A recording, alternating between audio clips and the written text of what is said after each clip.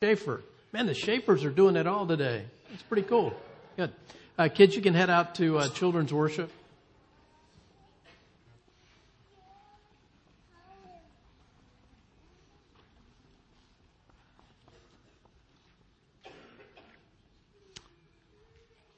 I see a lot of hands wiping noses. So it's going to be a good day in children's worship. So, yeah, good. Hey, we have one other quick presentation to make. I guess it is a time of transition at the end of the year, and we have another staff transition to celebrate. Janice, would you come down here? Janice Bricker. Joe, you can come with her if you want to, or not, whatever you want to do. Okay. I love Janice Bricker. She has served this church faithfully now over 10 years, right? Yeah. So she's not leaving. She's doing something that is very goal-oriented that I'm shooting for. She's retiring, which is awesome, right? So she has served us as a counselor and as a friend all these years. They're not going anywhere. She will teach and write, and we will still be blessed by her ministry. But I won't get to see her in the office and commiserate with someone who's old. Well, you're retiring, right? So, no, none of that. So now I'll be the old one in there. So that's it's a problem. Yeah, I admit. So we love you. And, you have honored us, but more than that, you've honored Jesus and what you've done here these years. And we rejoice with you in this transition. So here's a little gift, and then I'm going to pray for you. Lord, thanks so much for our fellowship in you. We count it a privilege to be known by you and to be loved by you and to be together in you. And so thanks so much for this dear sister. She means a lot to me, but she means so much more to you. You lived, died, and rose again for her. You've gifted her and graced her with much. So bless her and Joe as they make this transition. Meet them in every way and give them everything they need. In the name of the Father, Son, and Holy Spirit. Amen. Okay.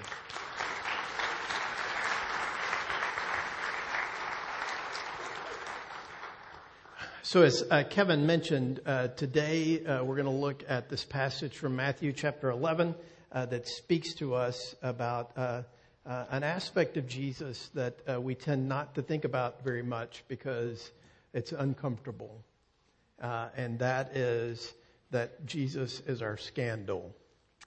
A very timely message, I think, given the day and age in which we live. So let me read to you this morning Matthew chapter 11, verses 2 through 11. That text is in the bulletin and also up on the screens behind me. Now when John heard in prison about the deeds of the Christ, he sent word by his disciples and said to him, "Are you the one who is to come, or shall we look for another?" And Jesus answered them, "Go and tell John what you hear and see. The blind receive their sight, and the lame walk. Lepers are cleansed, and the deaf hear. And the dead are raised up, and the poor have good news preached to them. And blessed is the one who is not offended by me." And as they went away, Jesus began to speak to the crowds concerning John. "What did you go out into the wilderness to see? A reed shaken by the wind? What then did you go out to see? A man dressed in soft clothing? Behold, those who wear soft clothing are in kings' houses. What then did you go out to see? A prophet? Yes, I tell you, and more than a prophet. This is he of whom it is written, 'Behold, I send my messenger before your face, who will prepare your way before you.' Truly I say to you, among those born of women, there has arisen no one greater than John the Baptist. Yet the one who is least in the kingdom of heaven is greater than he." So Advent is a great season of anticipation and celebration. And one of the things that we must see about that is that each one of these Sundays, each one of these weeks, at least historically for the church, has been a time to emphasize an aspect of this. Today, in the old Latin calendar, this Sunday is named Gaudete, which means rejoice. Let us rejoice. And with that, the traditional reading for that Sunday is the one I just read to you about John the Baptist being in prison, about to be beheaded. Right? Go ahead and put my notes up, Scott. You should begin to sense a little irony in that. We know how this story ends. Right? And so as we look at this, as we think about this today, this is a great time for us to probe and to plumb just a little bit the depths of what it means for us to celebrate and to rejoice the coming of this one who is our deliverer. And so as we look at this, and as we think about this today, I want you to bear with me as we look a little bit at the context of what's going on here in this text, the situation that Jesus and John and John's disciples find themselves in. And then we'll look at the words that Jesus says to John's disciples to help us decipher a little bit about the nature and how high and wide and deep the love of God is for his people. And so what we see here in this text is that things are falling apart. Now just imagine if you have left your home, your family, your job, and connected yourself, hitched your wagon to someone who you think is great, to someone whom you think is going to be a dynamic force for change in your culture. And now suddenly here they are languishing in a prison because they challenged the powers that be. They said to the king, "You are an adulterer." And so now this one is in prison. So what does John do? Now, many people over the years have looked at this text and looked at John and think, wow, John is having a crisis of faith. John must be thinking, really, what's going on here? I did all this. I am the voice of one calling in the wilderness, and here I am in prison. What is happening? If this Jesus is really the Messiah, then how can this possibly be? Well, listen, I've probably preached this passage like that. I don't really think that's what's going on. I think somebody's in crisis, but I think it's John's disciples. And I'll tell you why I think that. Did John know that Jesus was the Messiah? Did he? He knew it before he was born. When Mary comes to visit John's mother, Elizabeth, the second she speaks, what happens? John leaps in her womb because he hears that voice. He knows exactly who that is. One day, John is out baptizing in the Jordan River, and what does he say? "Behold the Lamb of God who takes away the sin of the world." John does what any good pastor does. In fact, what any good Christian does when he is confronted with someone who is troubled and put upon by sin and oppression and the difficulties of life. When they come at him with those questions, does he answer them? No, he sends them to Jesus. Go to Jesus. Take it up with him. Talk to him. Let him be the one to address this. After all, he is the Lamb of God who takes away the sin of the world. And by the way, we hear those words and they sound so sweet to us. The Lamb of God who takes away the sin of the world. What did that sound like to a first century Jewish person? You know what the lamb was?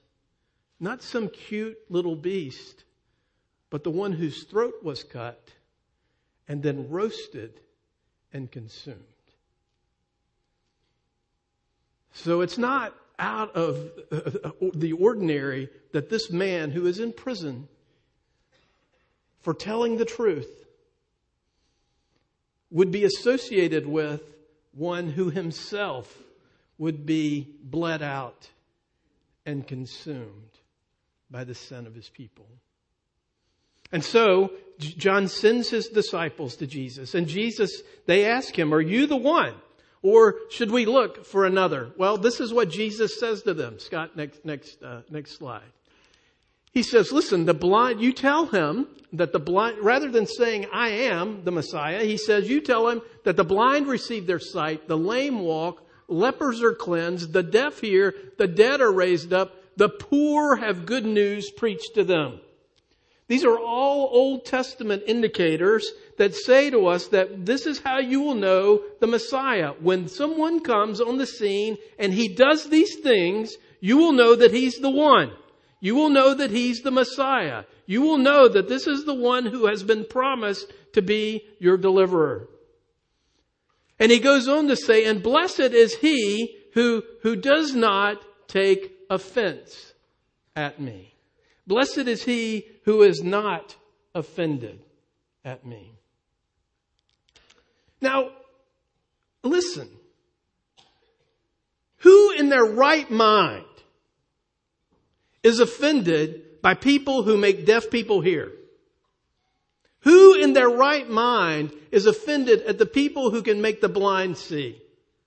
Who in their right mind is offended at someone who can cleanse lepers? Who in their right mind would be offended at someone who raises the dead? And you know exactly what I'm getting at here, because the truth of the matter is, the witness of the church is never offensive when we are doing these things. Who can complain? Who can say that the church is failing when the church spends itself in meeting the physical needs of the world around it? And we should. And we should. And we should. Just as Jesus did. But you have to look at this list and you have to say that one of the things that Jesus is doing is not like the other ones. And that's where the offense comes. Go back, Scott. Everybody's looking. Which one is it? The poor have good news preached to them. That's not like the others, is it? Because the poor, and if you're, those of you who are religious aren't reacting this way. Those of you who are non-religious are probably thinking, what a waste of time. Poor people don't need good news. They need food. They need health care. They need shelter. And those things are important. And those needs matter. There's a scandal. There's an offense. But what Jesus says to us is, and he says to John's disciples is, listen, the good news is being proclaimed to those who are poor. Next slide.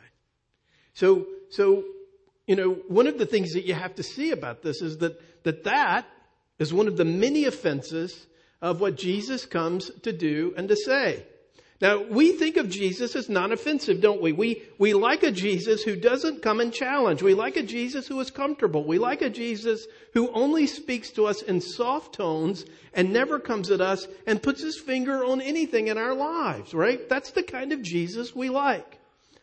And so when we hear this word scandal, and that's what Jesus meant when he said, blessed is he who doesn't take offense at me. That word there, offense, is the word we use for scandal. Now, what happens to people when they're scandalized?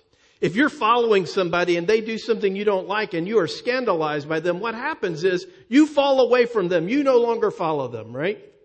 Because suddenly they are not who you thought they were. And there's something about their character or about their activity that doesn't fit. And so you decide, you know what? I'm not going to follow them anymore. So what does the person who does the scandal, the person who is scandalizing people, what do when their scandal comes out? They try to figure out how to manage the scandal so that people will still follow them.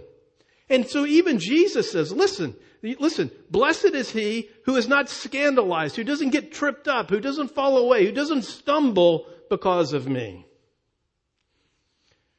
Now, the fact of the matter is, this may seem kind of out of left field to us, but the truth of the matter is, this was predicted about Jesus from his dedication in the temple.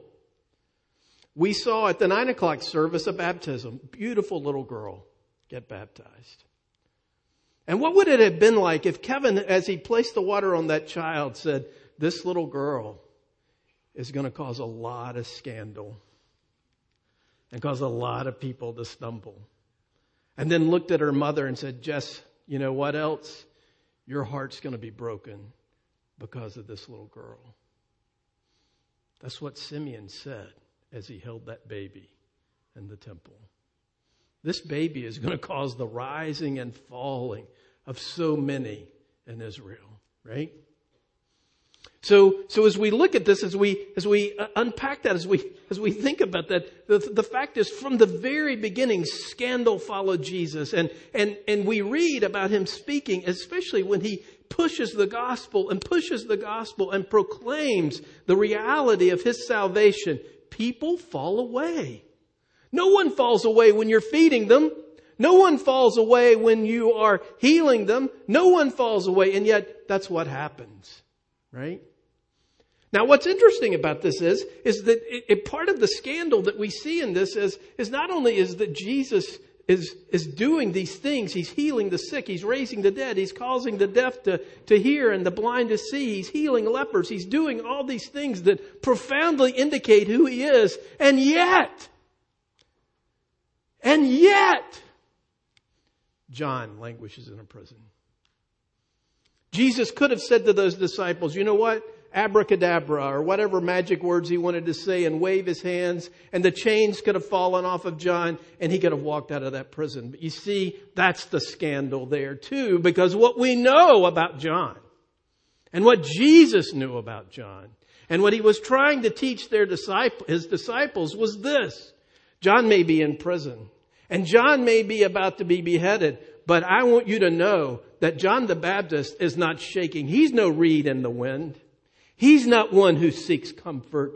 In fact, this John the Baptist, he may be the freest man in Palestine because he knows the truth and he's resting in that, and he has entrusted himself to this God who loves him. And so as we hear this, as we see this, one of the scandals that you have to see, next slide please, Scott, is that our expectations of Jesus are unmet. We hear these things about Jesus coming and him making the world right and renewing us and changing us. And all of those things are true. And yet we live in a world just like John did, where he is facing the possibility of an unjust death.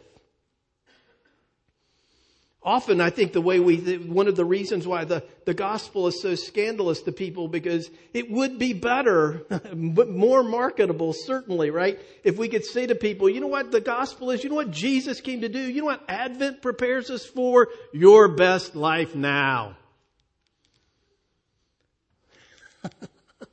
Right? Because the fact of the matter is that is what we tend to focus our attention on. The Apostle Paul said, listen, if we are entrusting ourselves to Christ for this life only, then we are to be most pitied. And John certainly should be pitied, because here he is languishing in a prison and he's going to die. And this Jesus who can do all this is not getting him out. Do you ever wonder if God needs to go back to school, get an MBA to learn how to manage things a bit better? You see, I think what I can tell you today about these sorts of things and the nature of the work that Jesus has done and that he does do is, I can tell you that if you are in Christ today, whatever prison you're in, whatever disease you're facing, whatever difficulty you may be, whatever broken relationships, whatever may be plaguing you today, you're going to be fine. You're going to be fine. It might not work the way you thought it would, and your expectations might not be met. Which is funny, that's the way we are, right? One of the things that when you reach a certain age, like me, one of the things that you do, this will drive your children crazy, is for a few days or a couple of times during the week, you look at the Weather Channel. Okay. I was watching the Weather Channel this week, and they've started giving the odds on a white Christmas, right? And we're like, white Christmas, yes!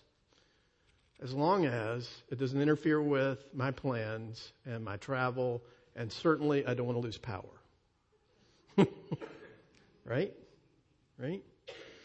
It's funny how we approach those things, and funny how we think about life like that, right? But the fact of the matter is, what we put our hope in and what our faith resides in is not that everything's going to be great here and now, and that all of my diseases here and now will be healed, and that Jesus is going to get me out of the prison for doing the thing that I was supposed to do all along in the first place. No, our hope, our rejoicing is in something bigger, deeper, more profound. You see, Jesus continues to not meet our expectations.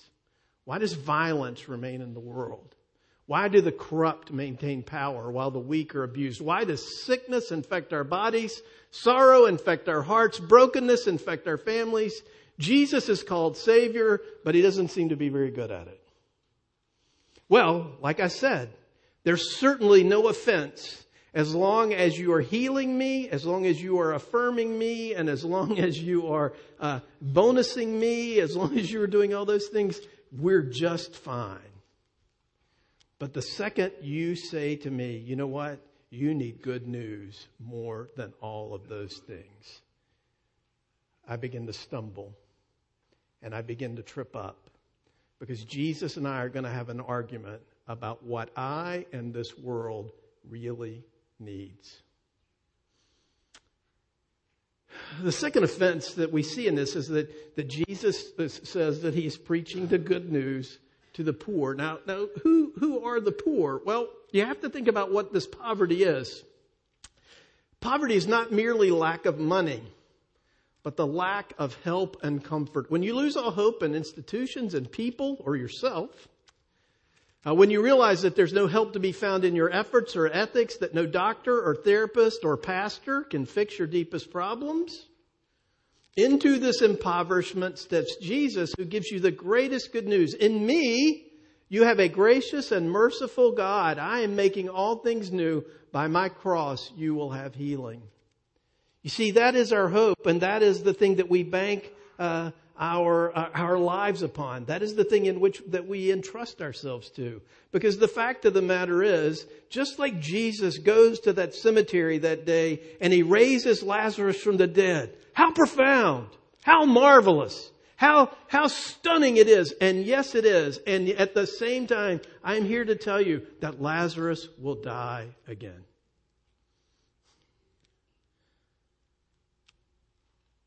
In the sure hope that one day he'll walk out of that tomb and never turn back. Praise God.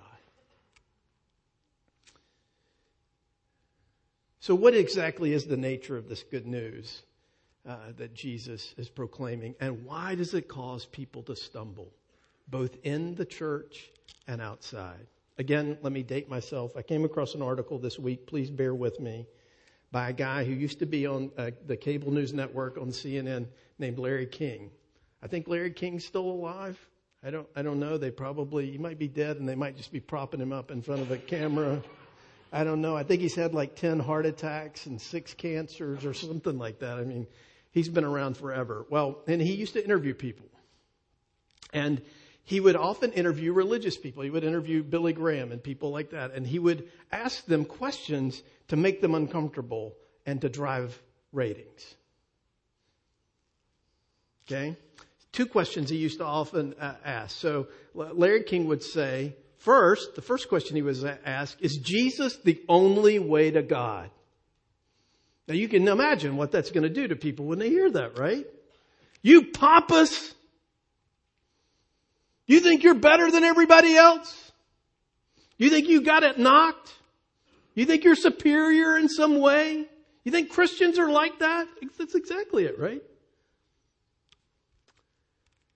So this was Larry's way of seeing if the Christian representative would insist on the uniqueness of Jesus, no matter how offensive that claim might have come across in a pluralistic world. You mean good people from other religions might be condemned? Years ago, in one of the very first small groups we did here at church, there was a guy in the group, big guy, scary guy, who was not a Christian. And I was using as an example one night, not really paying attention to what I was doing, the fact that there was a notorious serial killer who had been executed that week, who apparently, and witnesses said this might have been true, became a Christian before he was executed. And I said, I guess that guy will be in heaven. And my friend stood up from across the room and he said, wait just a blah, blah, blah, blah, blah, blah minute. You mean to tell me that guy gets there and I don't? He was ready to fight. And so I knew it's just a matter of time. It's just a matter of time. Because the gospel's offending him. But for many of us, that's probably not that hard, right? The second question came from a different angle. Could a serial killer or someone like Hitler or a rapist or a pedophile receive forgiveness and wind up in heaven? This was Larry's way of seeing if the Christian representative would insist on the offer of grace, no matter how offensive that pronouncement might come across in a world that demands justice. How ironic. In a world that demands justice about some things, but not others. You mean abhorrently wicked people might repent and be saved? I'm banking on it.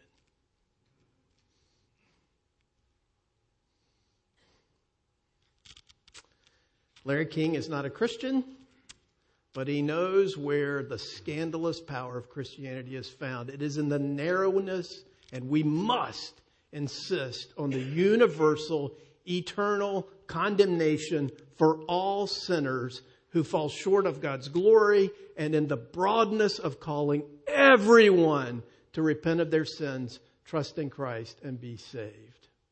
You see, the gospel here scandalizes the world of the religious. Because I know myself and I know you, and I know that in your mind there is the unacceptable. There is the untouchable. We may not have a caste system in our culture, but I believe that we do. I believe that every one of us carries around in our mind someone who is so odious that it might tempt me to reject Jesus if Jesus loved that person and saved them. There's a whole book of the Bible about that. It's called the book of Jonah. We think Jonah doesn't go to Nineveh because he's afraid. No, he tells God at the end, I know what kind of God you are. And I knew, in fact, that if I went and preached to them, some people would repent and believe. And that's why I didn't want to go, because I all want them to roast.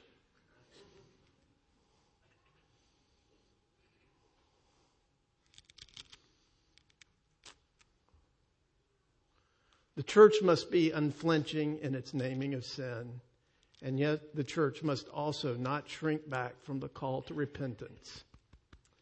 Repentance is the hope-filled call of the gospel. Anyone can repent and be restored. Anyone. Herein lays the scandal of the gospel. Christians name evil for what it is, yet we also believe that evil desires and deeds can be confessed and overcome, that sin can be forgiven, and that people can be redeemed. The church is the peculiar society that insists that certain acts the world finds praiseworthy or sinful, while certain sins the world finds unforgivable can be wiped away. So the offense of the Christian gospel is twofold. We will seem narrow and strict when we insist on calling out sins, and yet we will seem too generous when we insist that anyone, no matter their past, can repent and be restored. Our stark vision of grace, of sin, is grace to the victim. Our call to repentance is grace to the offender.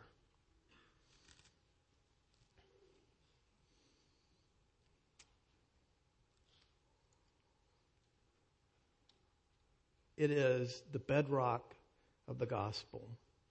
In fact, it is in our creed that we believe in the forgiveness of sins.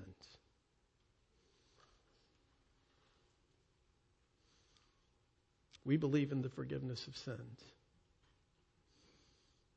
We believe it. We trumpet it.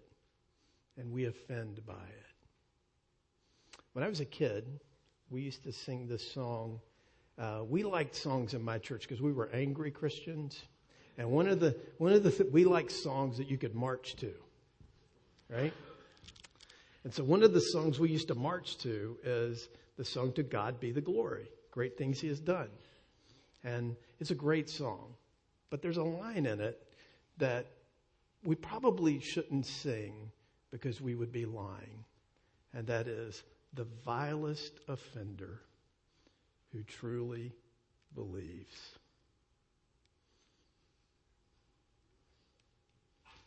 The vilest offender who truly believes. I can see by your faces that my job is complete. The disciples prepared the Passover, and when it was evening, Jesus came with the 12, and they were reclining at the table. And as they were eating, He took bread, and after blessing it, He broke it and gave it to them and said, "Take, this is my body." And He took a cup, and when He had given thanks, He gave it to them, and they drank all of it. And He said to them, "This is my blood of the covenant, which is poured out for many. Truly I say to you, I will not drink again of the fruit of the vine until that day when I drink it new in the kingdom of God." Let's confess our sins together by using this confession that's printed in the bulletin. Lord, You alone are full of grace and truth, but we have not kept watch for You. We have occupied ourselves with our own concerns. We have sought our own glory above Yours. We have not waited to find Your will for us. We have not noticed the needs of others around us. We have not acknowledged Your favor and the love that You have shown us. Forgive us for our sins against You. Heavenly Father, help us to yield to the wisdom of Your ways. Lord Jesus, lead us to live in light of Your coming. Holy Spirit, give us faith to see that You are truly among us. Amen.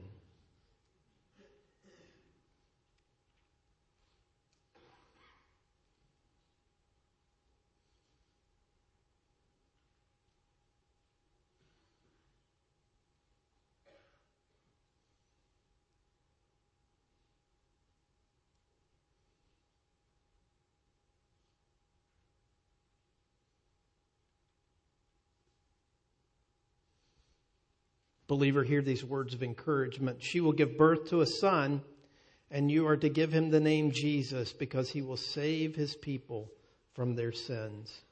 The scriptures tell us on the night in which he was betrayed, the Lord Jesus took bread and He broke it just as I do now, ministering in His name, and then He gave it to His disciples. You will call His name Jesus, because He will save His people from their sins. That is the clarion call. And in fact, in the end, that's what really matters. And so the truth is, when we say the words, the name of Jesus, and we say it is sweet not because Jesus makes life comfortable or easy, but because He forgives me of my sins. By the virtue of the fact that He lived my life, died my death, and rose again for me. We call Him Jesus because He saves His people from their sins. If you have come to that place in your spiritual life where you have seen and tasted the scandal of the gospel,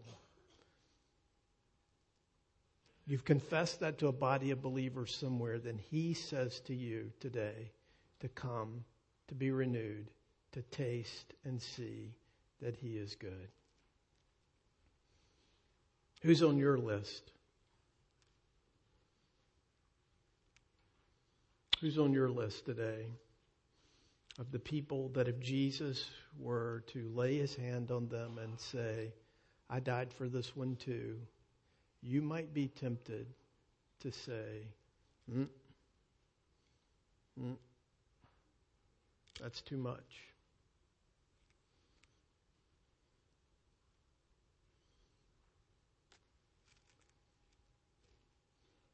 We bank today. Our hope today is indeed that it is too much, so that it can reach the vilest offender. That's the gospel. That's the good news. And we are the poor who need to hear it. As the elders come down front this morning to help me, let me remind you that the bread on either side of the platform is bread that is gluten-free.